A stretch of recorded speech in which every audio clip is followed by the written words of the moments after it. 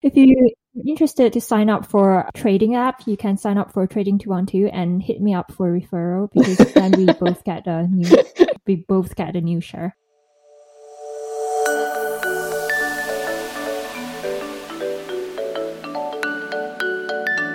Hello, welcome back to Two Pills in a Pod. I'm Jessica. And I'm Candice. And today we have a special guest. Welcome a special guest, Henry. Henry, do you want to introduce yourself a bit? Hello, glad to be on Two Pills in a Pot. Heard many good things. Just a brief introduction from my side. My name is Henry. I've been working in the commodities trading industry for about 4 years now. So here to talk about finance, crypto, and anything else, basically.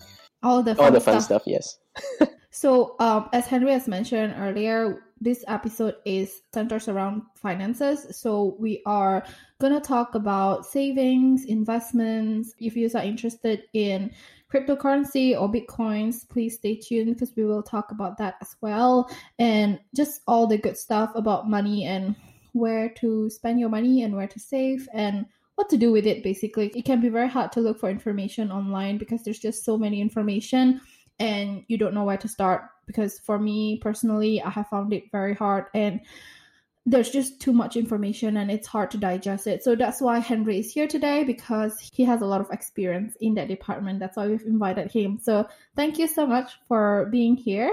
So Henry, I guess my first question would be, what would be your advice to a young person who is on their first job and getting their first fat paycheck, and what do you recommend them to do with their money? I think right off the bat, if you're just starting out, if you're just starting to go out in the sort of work environment, it's very easy to be tempted, especially your first paycheck. Let's blow it all. Let's get something. Treat yourself sort of mindset.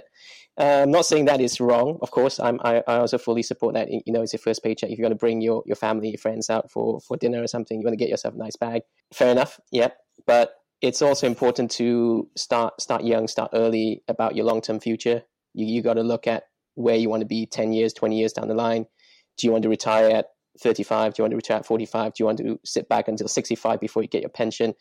There's a lot of things you really have to think about. And personally, I would recommend start early and to sort of analyze what kind of lifestyle you want in the coming decades, and also more importantly, how much risk do you have in investments? Once you have those sort of key answers asked or answered, then you can sit down saying, okay, this is where I want to be, and this is how it's going to get me there. And by doing this, I have a step-by-step plan to see the different investments I can make, the different sort of financial planning I can have, and all of these will get me where I want to be when I'm 45, when I'm 55, when I'm 65, etc. So when you say manage your risks, what do you mean by that? Many people, especially since COVID, the market dropped last March, last April. Everyone's talking about stock market because it was the in thing. And so it's so easy to invest in stock markets now. You got commission-free apps, eToro, Trading 212, everything, zero commission. You sign up with minimum £10 investments, some even as low as £1 investments, and you can already jump in right away. And it's very new for many people. And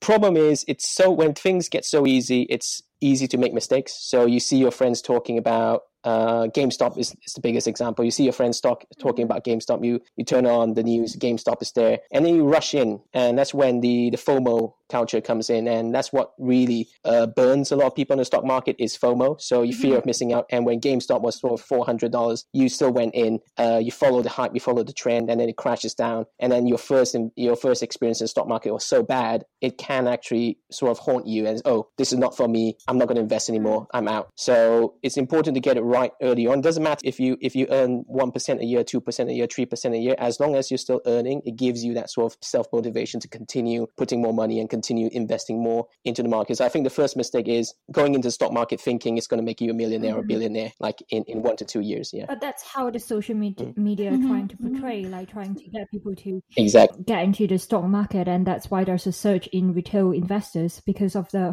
whole and the GameStop thing. But they didn't see what's happening behind the scene. Like they didn't see Michael Burry manipulating all this. And I think that's very important for people to not just look at the surface and not, like you say, it's very easy for people to make these mistakes. But yeah. Yep. And I would say what I usually do is if you start having like your mums and dads or even your grandmums and granddads talking about certain things, such as like GameStop or anything stock market, it's usually the time to really sort of think about if you still want to go in, because I think it's not just GameStop. GameStop is like the in trend now to compare.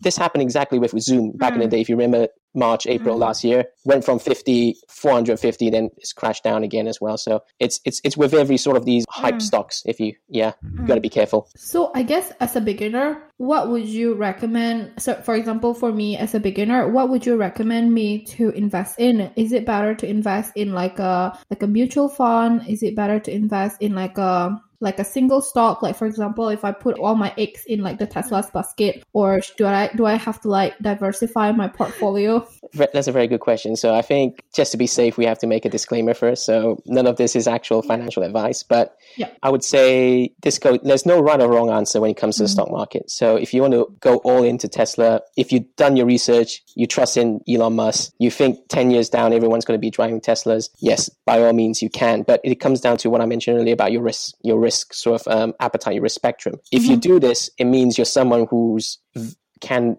have a lot of risk. You're happy with, let's take a gauge like risk level 1 to 10, 1 being no risk at all, 10 being high risk. This would probably be around the 9-10 spectrum, which is not wrong if you can afford that risk. Most people can't afford that risk. And it's very important before you start investing is, let's say you can only afford to lose $500. You can only afford to lose $1,000. Maybe you're very rich. You can afford to lose 100,000.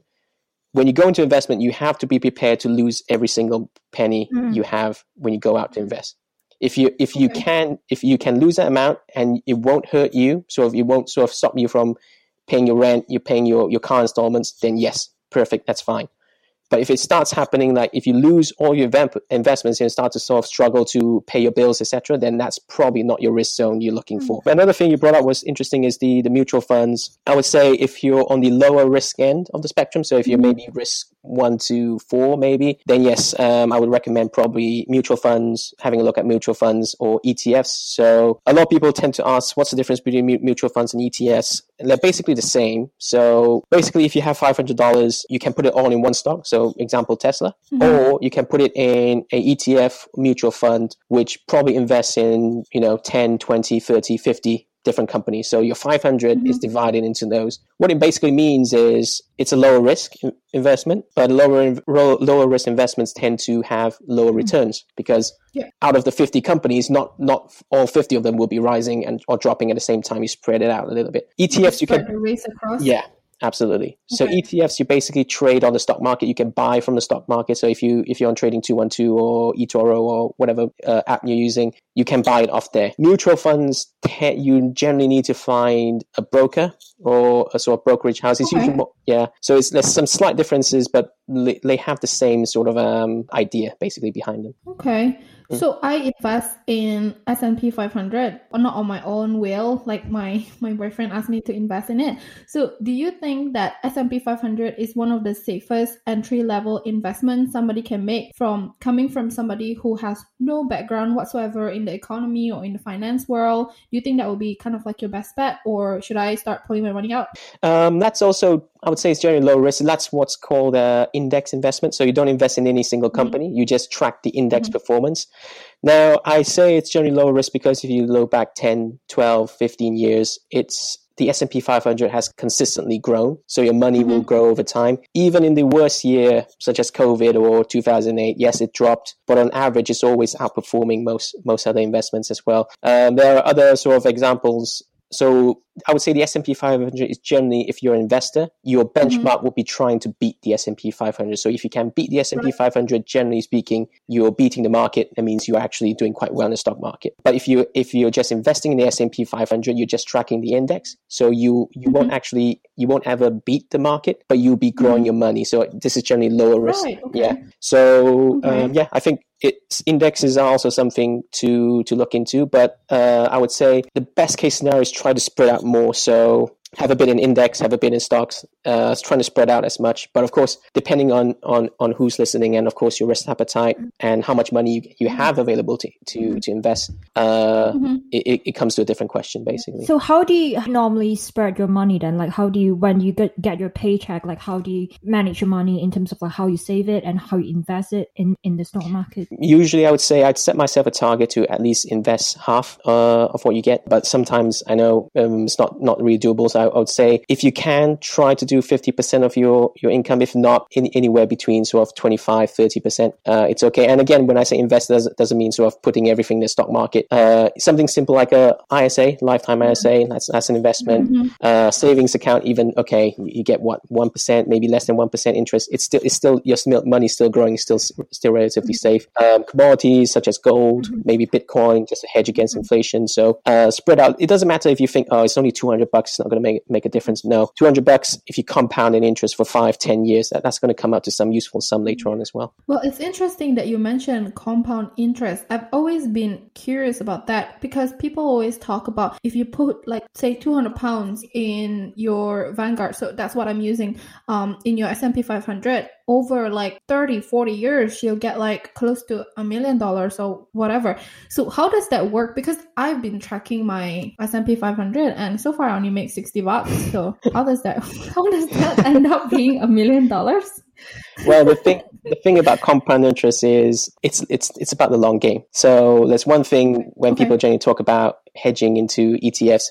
This mainly relates more towards index as you're investing, ETF, and also mutual funds, because these are lower risk investments, and they try to grow sort of, let's say 4%, 5% a year, 6% a year.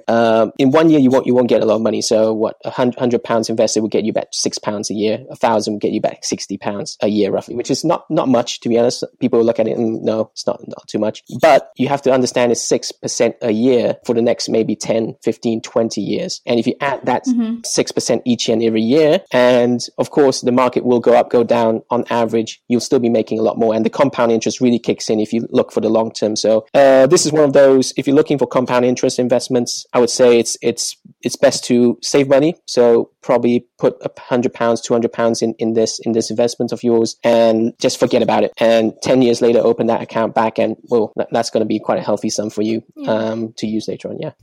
So you just need to be really consistent in like putting your money in it. Is this the same idea as dollar cost average? You put it no, dollar cost averaging. Yeah, it's slightly different. Dollar cost averaging is you want to buy something, but you don't want to put it. Or let's say if you have $10,000 and you want to invest in, let's say Bitcoin. Bitcoin is probably a good example for dollar cost averaging. Right now it's about 55,000 a coin, and you have $10,000, and you say, okay, I'm going to put in 10,000 right now, everything into Bitcoin. Well, if Bitcoin goes up, you earn a lot, yes, but Bitcoin doesn't always go up. The volatilities are very high. So in the end, you get tied to one single price. But let's say if you have $10,000 and you split it into 1,000 each, so you have 10 sort of buying sort of transactions. You buy one at 54, it goes down, you buy another, it goes up, you buy another. But on average, when you average out all the 10 transactions you made, usually speaking, you can actually have a lower weighted average. But by that time, Bitcoin would already have gone up a bit more. So it's a lower risk way of hedging in a, let's say, a volatile market, more volatile market.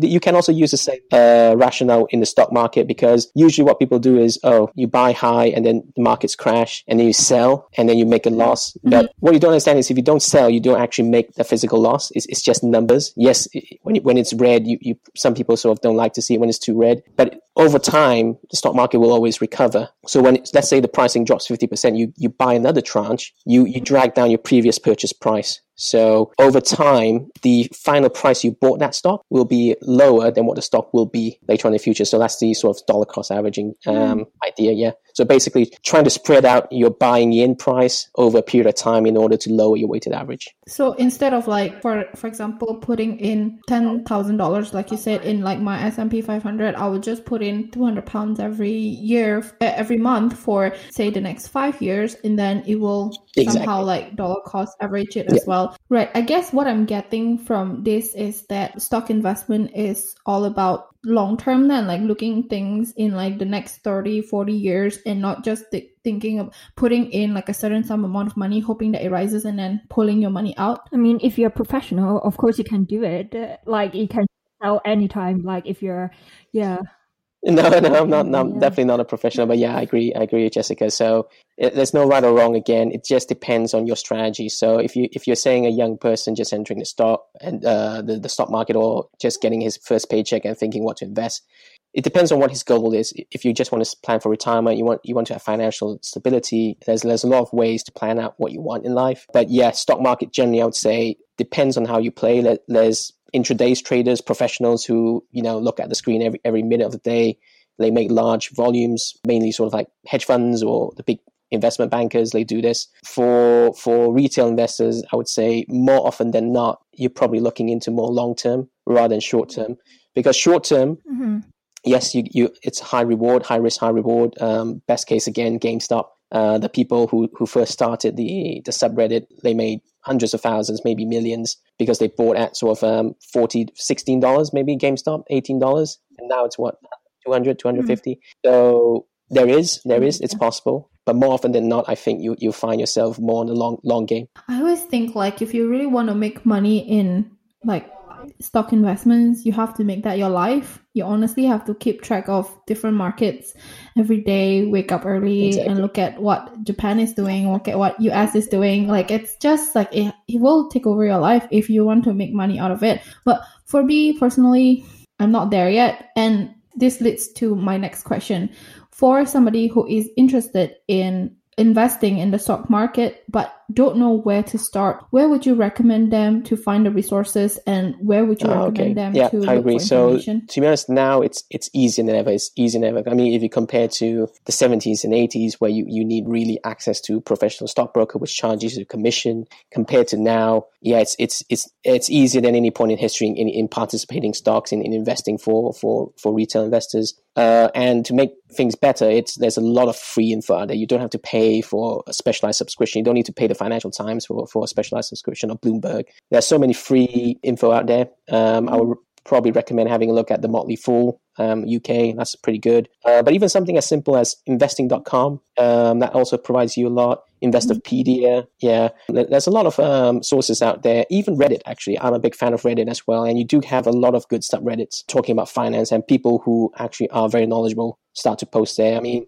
Wall Street Bets, I know it's famous for another thing now, but they're also very knowledgeable people talking about it. So I would say when it comes down, do your own research. Try to simple thing is just to Google. You get most info from there. Try some of these social sort of platforms. I mean, Reddit, probably a good example here. But even Facebook or LinkedIn, you have also sort of private groups you can sort of join if you have friends, family who know about this. Feel free to ask. But at the end of the day, don't get swayed. So I would really strongly recommend don't get swayed. So if people, you must get into GameStop or you must get into Tesla. No. Do your own research. Make sure you know what you're investing before investing, and don't FOMO. So don't fear missing out. There's always opportunities in the market. When Zoom went up and crashed, people were saying, "Oh, that's it. I lost my chance to get rich." No, I mean, GameStop came afterwards. Now oil is here. So there's always plenty of opportunities in the stock market. You just need to know where to look. So what are the basic knowledge, like the fundamentals that you need to have to invest? Like what sort of, because I think we're living in a crazy world right now. Like I think it's really hard for like newbies to invest. So what's the basic knowledge that we need to, like, for newbies like us, need to know? I think no one really starts out sort of like a pro, and anyone who tells you like he starts out as a pro, unless he's already in the stock market himself, then no, I generally believe everyone sort of researched their way up. I would say read as much as possible about the stock market before entering. Some of these stock brokerages, online stock brokerages, they usually have like a demo platform, or like a, they give you like a training platform where you don't use actual money and you can sort of see how the stocks goes. I will really research about these brokers. So check the fees, do something really basic. That's number one. Afterwards, read up about the different stocks you want to invest, what the market's doing. Try to read the headlines in the news, like the business pages on, I don't know, BBC, CNN, MSNBC, etc. Make sure you generally know what the general economy is looking at as well. And before sort of putting money into the market, and don't put money just because your friend is doing it as well. But of course, take their advice as well. Maybe they know something, maybe they've been in it longer than you. Always, I would say, a willingness to always learn and a willingness to always ask. Never think that question is stupid. There's no such thing as stupid questions. Any question will lead you to yourself to grow as an investor, and you've got to ask more questions to grow more, basically. I think that's all the questions we have for investments. Let's move on to like Bitcoins and cryptocurrencies in general. Just to start off with, what do you think of them in general? How do you feel towards Bitcoins and cryptos? Personally, I think I'm a big fan of cryptos, but even then, I'm not entirely sure if they have a potential or not.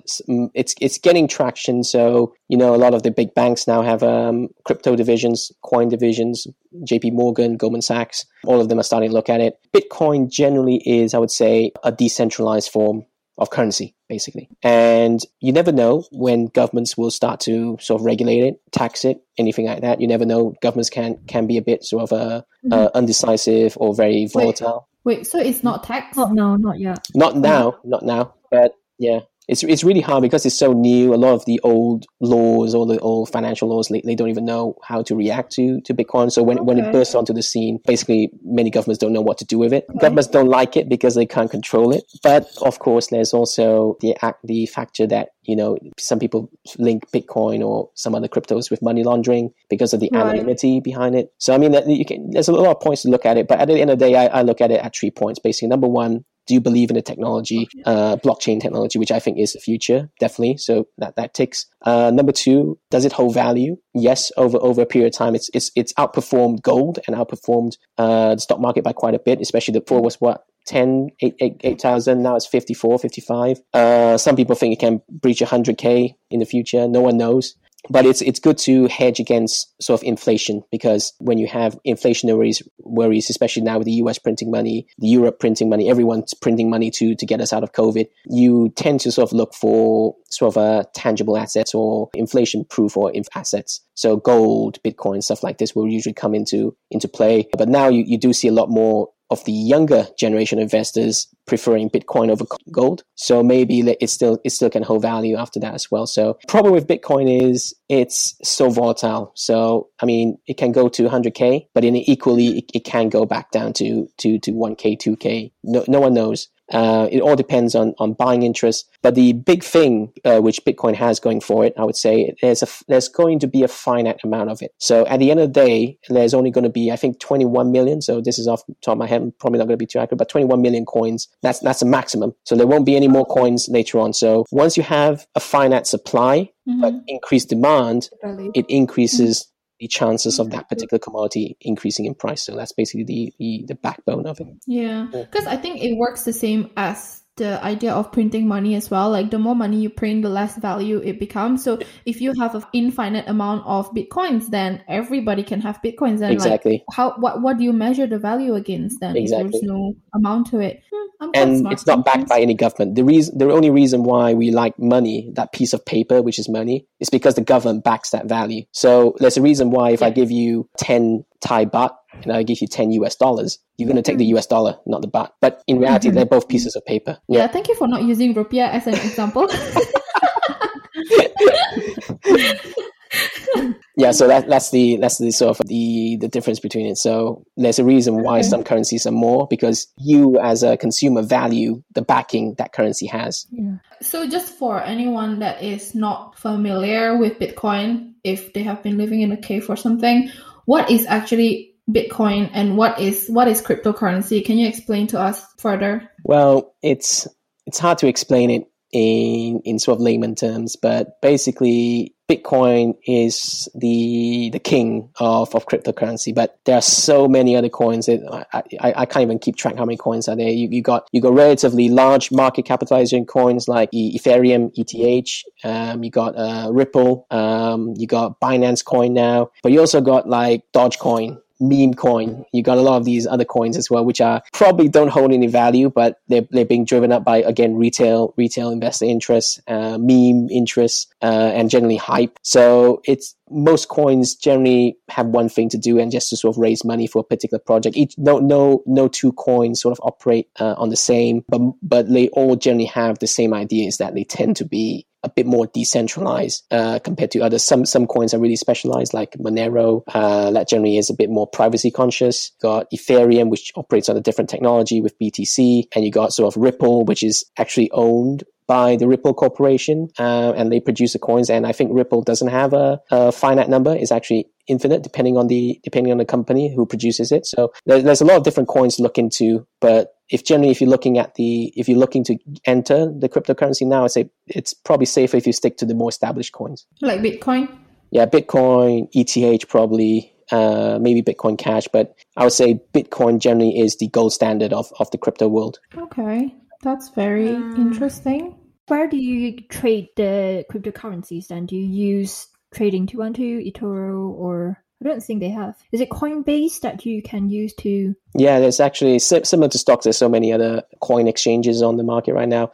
Personally, I use Binance for coins. I don't usually use the stock exchanges, so Trading 212 or eToro for coins, because their spreads are quite large. So, well, it's not their fault, because you don't pay a commission anyway for trading, so that's how they make the money. But I generally use specialized coin exchanges when I invest in cryptos, because I think it's best to, again, diversify slightly, so you don't want to put everything in just one sort of account. If you're interested to sign up for a trading app, you can sign up for Trading 212 and hit me up for a referral, because then we both get a new share. So my friend referred this app to me, and I got a free share of Snapchat, and it was valued like $13, I think, and it went up to $50 now. It's a shame that I didn't buy any when I got referral, because I thought that was a shit stock, and now it worth so much. So, another question I want to ask is, would you recommend people to save up, like putting their money in bank account, or would you encourage them to use the money on investments?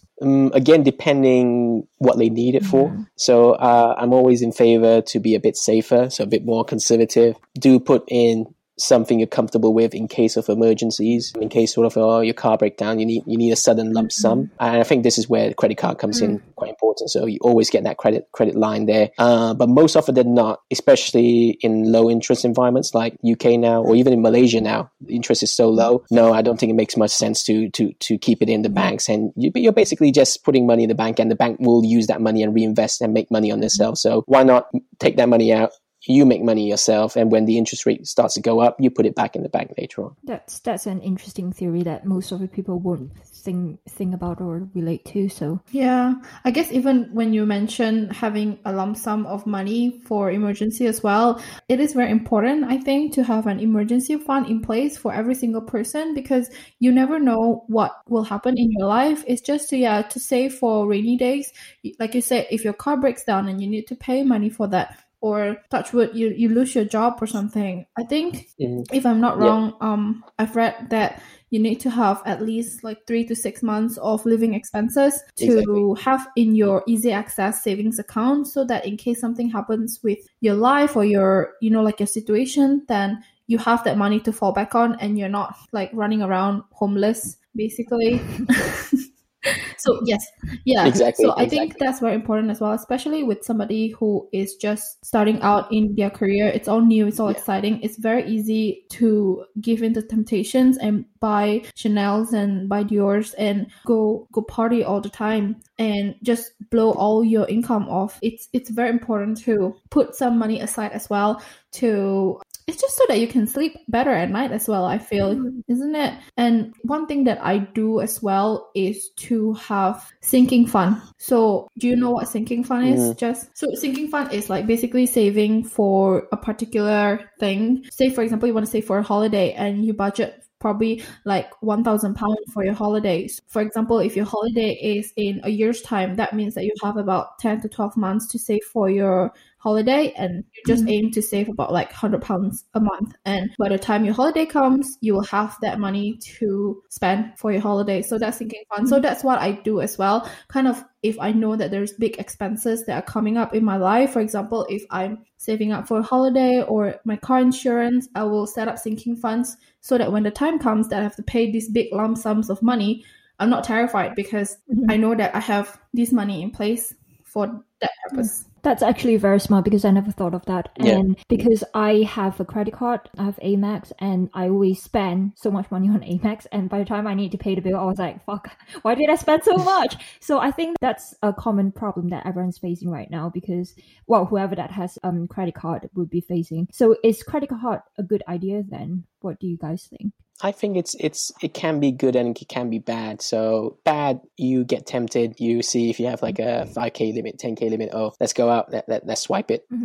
Yes, you can, but you also have to understand that for most credit cards, particularly Amex, the APR is extremely high. So you'll be paying 29%, 36%. I think for Amex, you can even go up to 50+% APR if you don't pay back on time. So that's a bad case. But I'm also a big fan of credit cards because it does give you, number one, credit line for emergencies, which is very, very useful. Number two, more importantly, it gives you safety because the money you spend, it's not your own money, it's the bank's money. So rather than if you have like a debit card and a credit card together, try to spend more on the credit card because on the debit card, at the end of the day, that's your own money. So put it in the bank, let it earn interest or invest it. Credit card, you're just spending the bank's money and you don't even have to pay the whole amount right away. Of course, you have to pay interest if you don't pay the whole balance each month. But let's just say, example again, COVID, you booked a flight ticket April 2020, you're going to the US, let's say ticket was £500, return, suddenly COVID hit, travel restrictions come in, boom, and the airlines are not responding to your emails for like 6 weeks. If you use your debit card, then,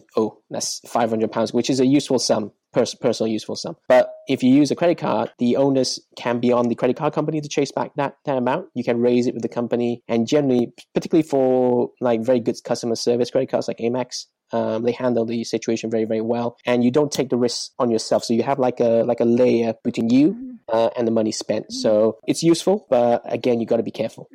For the longest time, I've always been afraid of signing up for a credit card because I was afraid whether I would be able to control my spending or not, because it feels like you're just swiping a plastic and doesn't feel like anything, especially now with like tapping. You just tap and it doesn't even feel like you're spending money. And then at the end of the month, you look at the bill and you're like, oh my God, how did I spend that much amount of money? But I totally agree with Henry. There are some rewards that you just don't get with credit cards, not just rewards, like protections as well. So for now, I have credit cards, so I have Amex as well. And what I do is that every time I've spent something, I will pay it back straight away before like the end of my statement is due.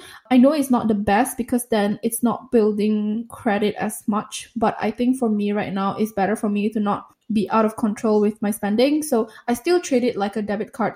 It's just a matter of taking that extra step to pay it back from my debit card. So I find that has helped me kind of manage my spending habit as well. And and that allows me to have credit cards and build credits and improve my credit score, because mine is the cashback one, so I can earn cashback as well. So that's always good. And like Henry say, with flights as well, very good example. I had my flight canceled and I was able to get my money back from Amex within like maybe a day or 2 days. They're so good. Again, Amex sponsor us. Yep, and just to give another example on the other side, I actually made the complete opposite. So this is the reason why I gave that example. I went with a debit card for my flight ticket. I only got my money back after 4 months. So wow. What? Yeah. Was it like an expensive ticket? Luckily, it wasn't too expensive. It was Budapest, London. Okay. But yeah, 4 months is still, It's crazy. 4 months is so long. I think they're just hoping that you'll forget about it and not chase it up, because that's been, I know. Been so long. My God. So Henry, do you have anything you want to add? Any advice, any tips for youngsters out there, or even like young adults that has been working for a few years? What wisdoms can you impart on us? Well, I would say, again, very general. Do start out early. The earlier you start, the sooner you reap the benefits of investment. And try to, again, not just look at as a get-rich-quick scheme. Think of it as, number one, something to provide you alternative finance to begin with. Maybe later on, if you're doing very well, it can give you financial stability. Worst comes to worst, okay, investing is not cut out to you. You didn't make too much money after 10, 20 years. But then again, 10, 20 years later, that's again going to be a very, very nice fun for you if you want to go on holiday, you want to get another house, etc., etc. There's always all sort of ways to look at it as well. That's number one. Number two, don't put everything in one basket. Don't think, okay, I'm just going to put everything in one stock or two stocks. Try to diversify to sort of plan for different circumstances. Okay, 2020, you got COVID. Next time, we don't know when the next crash is going to be. We don't know when inflation is going to rise. Try to divide up your portfolio to actually account for most of it. So high risk a little bit, low risk a little bit, medium risk a little bit. Try to spread out a bit of your portfolio, plan for inflation, have a bit of gold, maybe something like that to just sort of cover that. So again, look out for all possibilities, pay attention to the news, do your research, read into what you're investing first before making decisions. And of course, if you can later on, always look at real estate probably as another form of comfort. So treat investment not as not like a 100-meter sprint. It's more like a marathon, okay? It's going to be 40, 50-mile run. Don't sprint the first 100 meters and then you get tired halfway there. Start slow, continue, and even if you don't get number one in the race, you still completed the marathon. So you still win either way. Yeah, and stay hydrated. Exactly. That's a very good analogy. I never thought about it that way. Yeah. Oh, and don't forget to subscribe as well to better your financial health. Thank you so much, Henry, for joining us today in the podcast. Thank you for your words of wisdom. So, I think I really benefited a lot from what you have said. If you want to hear more from Henry, let us know. Comment and let us know. And give us a review and tell us what you think. Subscribe, follow, and like us on Apple Podcasts and Spotify. Share it with your friends. I think this episode should be quite beneficial for everyone. Follow us on our Instagram page, 2 Pills in a Pod, and we'll see you then on the next episode. Bye. Bye. Bye-bye.